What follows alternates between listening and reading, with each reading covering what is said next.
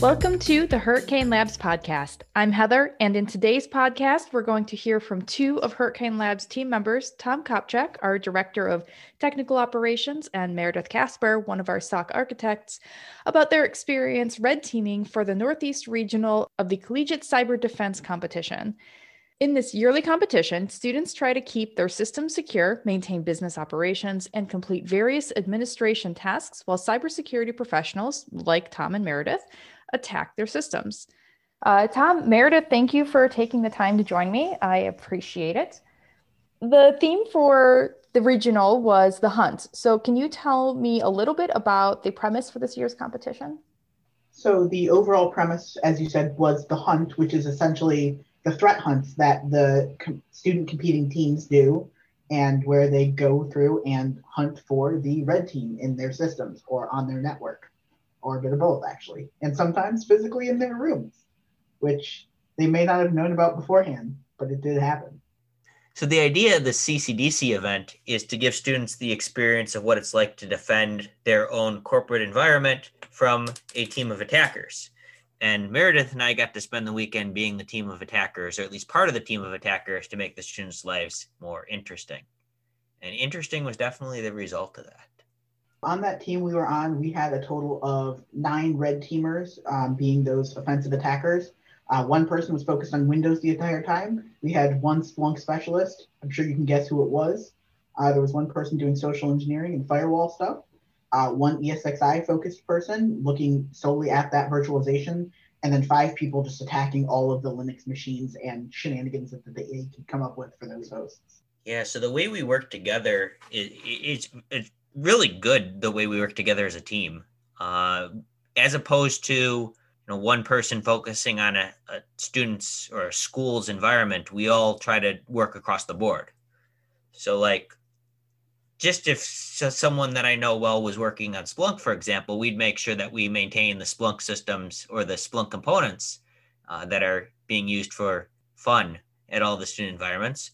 Your friendly social engineer firewall administrator, Meredith, would be responsible for tracking firewall rules. And if someone on the Linux team, for example, realized that something that they were doing was blocked by a firewall, Meredith would be responsible for resolving that firewall issue. What sort of tools were you given to make all of this happen? So from the red team perspective, we basically had carte blanche to design what we wanted to design or to bring what we wanted to bring.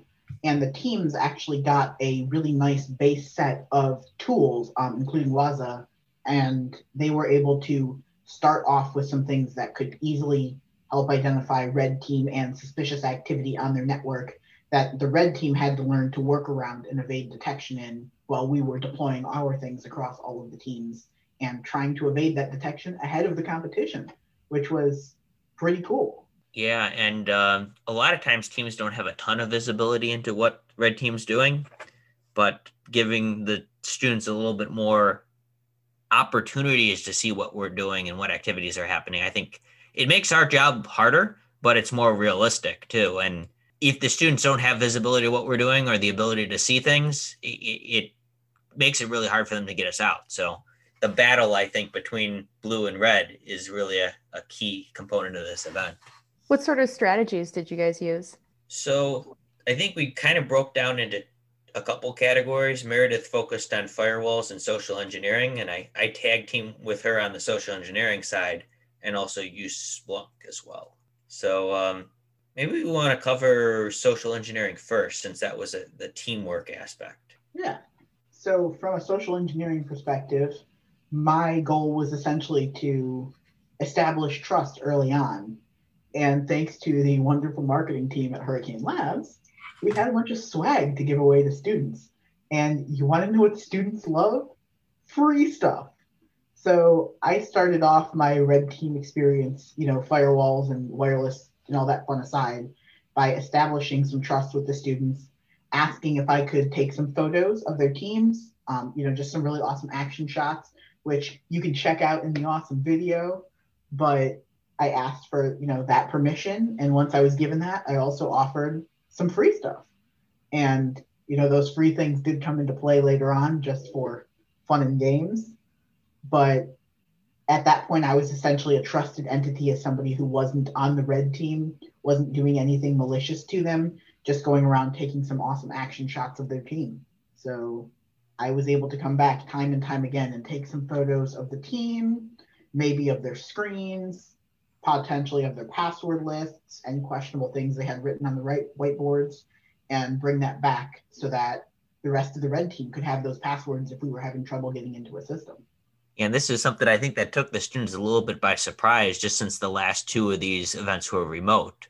So the thought of auditing who came into your room and maybe assuming that some of the individuals who come into your room are not necessarily trusted was something that came into play. Then we kind of took it to the next level a little bit, where I became official red team photographer with proper credentials saying that I was red team, and a camera with a very, very, very obviously large zoom lens that I walked around and tried to see what the teams noticed for that. And it was a really interesting pattern. Some teams obviously identified me as someone that they didn't want in their room taking pictures of everything that I could get a picture of, including whiteboards, passwords, screens, and those sorts of things. And they took action to remove me from the room or make my life difficult. That was sometimes accomplished using the aforementioned Hurricane Lab swag, which happened to shoot things at someone because, that's what we do with our swag. But one of the interesting things was probably that first time through, more than half of the teams didn't really give me a hard time at all. I just walked around, talked to them, snapped photos of things, or didn't even necessarily talk to them in some cases. And I made no effort at all to hide my identity. It was blatantly obvious that I was red team, including we have the photo that you took, Meredith, of me just standing there while the team is just kind of not paying any attention, holding my red team badge with the camera. So that was fun. Yeah, that was a good photo. So after the evening of the first day, in the morning debrief for Saturday, we did kind of communicate to teams that, pay attention to who comes in your room and who they might be. And the teams responded, I think, fairly well by that, at least in the case of me, by noticing that I was a red team person. But the side effect with that, me wandering into the room, them all paying attention to me, allowed you basically unrestricted access to everything that was going on in the room because of the figuring you were a trusted entity. So the social engineering was very strong there. Correct. And what we ended up seeing was students would not only ignore me and allow me to continue on, but they would physically go towards Tom, leaving their machines unlocked and papers out that had their updated password lists from the day before from when they believed they were compromised. And I was able to get some very good shots of those credentials, whether they were, on the board, on a paper. I was even turning over notebooks and things. And I think that at one point, Tom, some team accidentally gave you a notebook where they had been doing discrete math, but on the other side was the password list. Yeah, so that team, they were handing me the notebook. So I just start reading discrete math to them to, start wasting their time and provide more distraction to Meredith. Then I flip to the back page like, these are all passwords. So the moral of the story is don't write your passwords down on paper. Don't leave your screen unlocked. Don't trust Meredith. I think the third is the most important point. Never trust her. I am friendly. Thank you very much. You want to talk about Splunk, or do you want to talk about firewalls with this doll story next?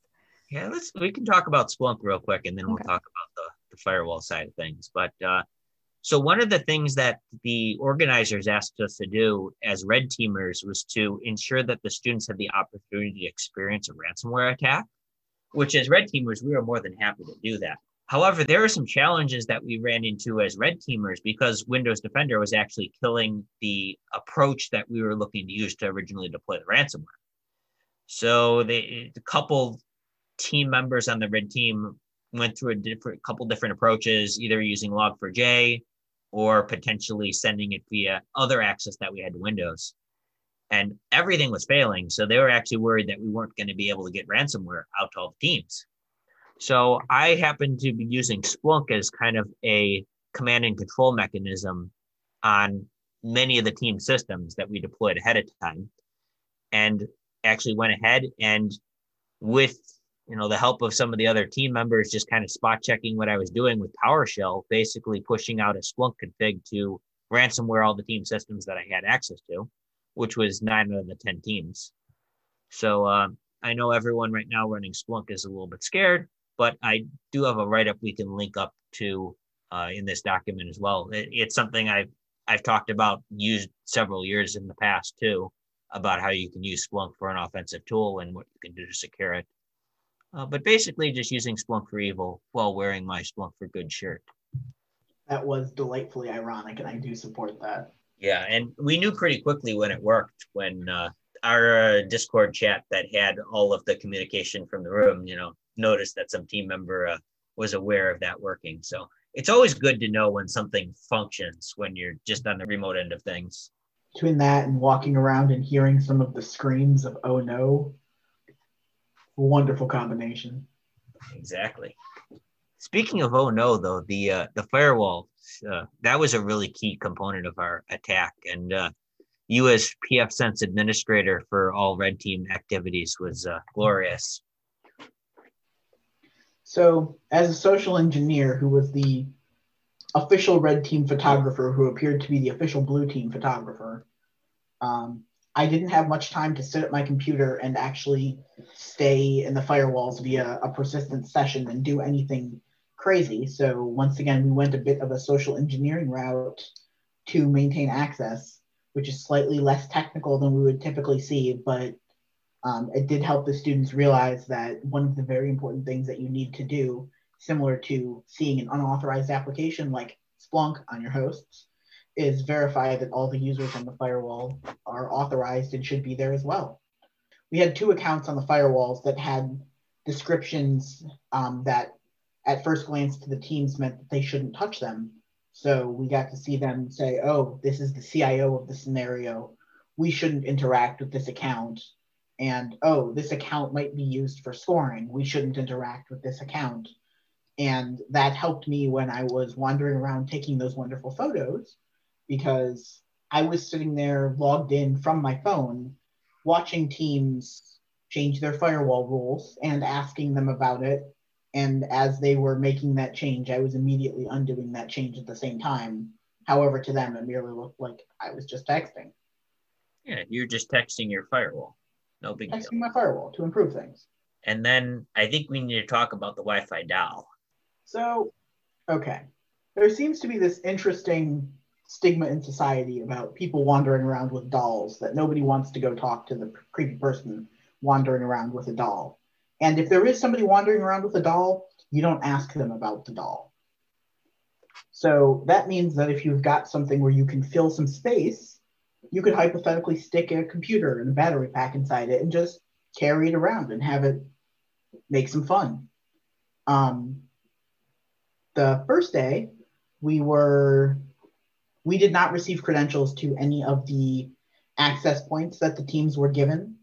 So one of the things that I was doing was looking for those credentials so I could script out attempting to connect to those access points to see if they had allowed some random device on their network who was named my evil twin, because I was wandering around with a doll that was my evil twin. And there were no incident reports filed, interestingly, about the fact that there was a doll popping on and off their network. Not doing anything, but just there. She could have been used if we needed, but she'll probably make another appearance. I can't say much more than that. Yeah, so the moral of the story there is if you see someone wandering around with a doll that just happens to be connecting to your Wi-Fi, you probably should be concerned.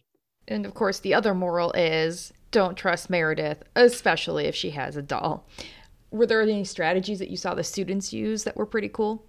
What they were doing with Wazam and identifying network traffic, some students also used some third-party tools to look for connections outside of their network and what software is making those connections. And when you think about it, anything that is malware is going to make a connection outbound. So being able to identify those connections is going to make a big difference in finding threats. It was also great to see students go through and start combing through the logs, both in and out of Waza to see exactly what traffic was expected and they should be seeing on their networks and what they shouldn't, and starting to selectively permit what they know is clean whitelisted traffic or traffic that would give them points on the scoreboard, and start blocking what they believe to be the red team. And teams usually did a very good job at identifying the few known malicious IP addresses that were the red team. Their only problem was figuring out how to block it where the red team couldn't undo that block. What do you enjoy most about working with these competitions? You guys do quite a lot with helping students. So what is it that you enjoy about student competitions? For me, it's kind of giving back to the community, because this event, CCDC, is what brought me into the industry. And being able to support the thing that kind of got me interested in the field has been something that I think is really important. And also just having realistic experience outside of the classroom, doing, maybe learning how to do something that you don't necessarily know how to do under pressure is a valuable skill, and helping, students get that experience before they go into industry is really important. Yeah. And from my perspective, it's just seeing, the amount of time and effort that the students put in and watching them learn from year to year, because we do see repeat phases, and it's nice to see them improve and, have all that prep work and do things well. All right. Well, that's all for today. Keep an eye out for their blogs on this experience, which you can expect later this month. And until next time, stay safe.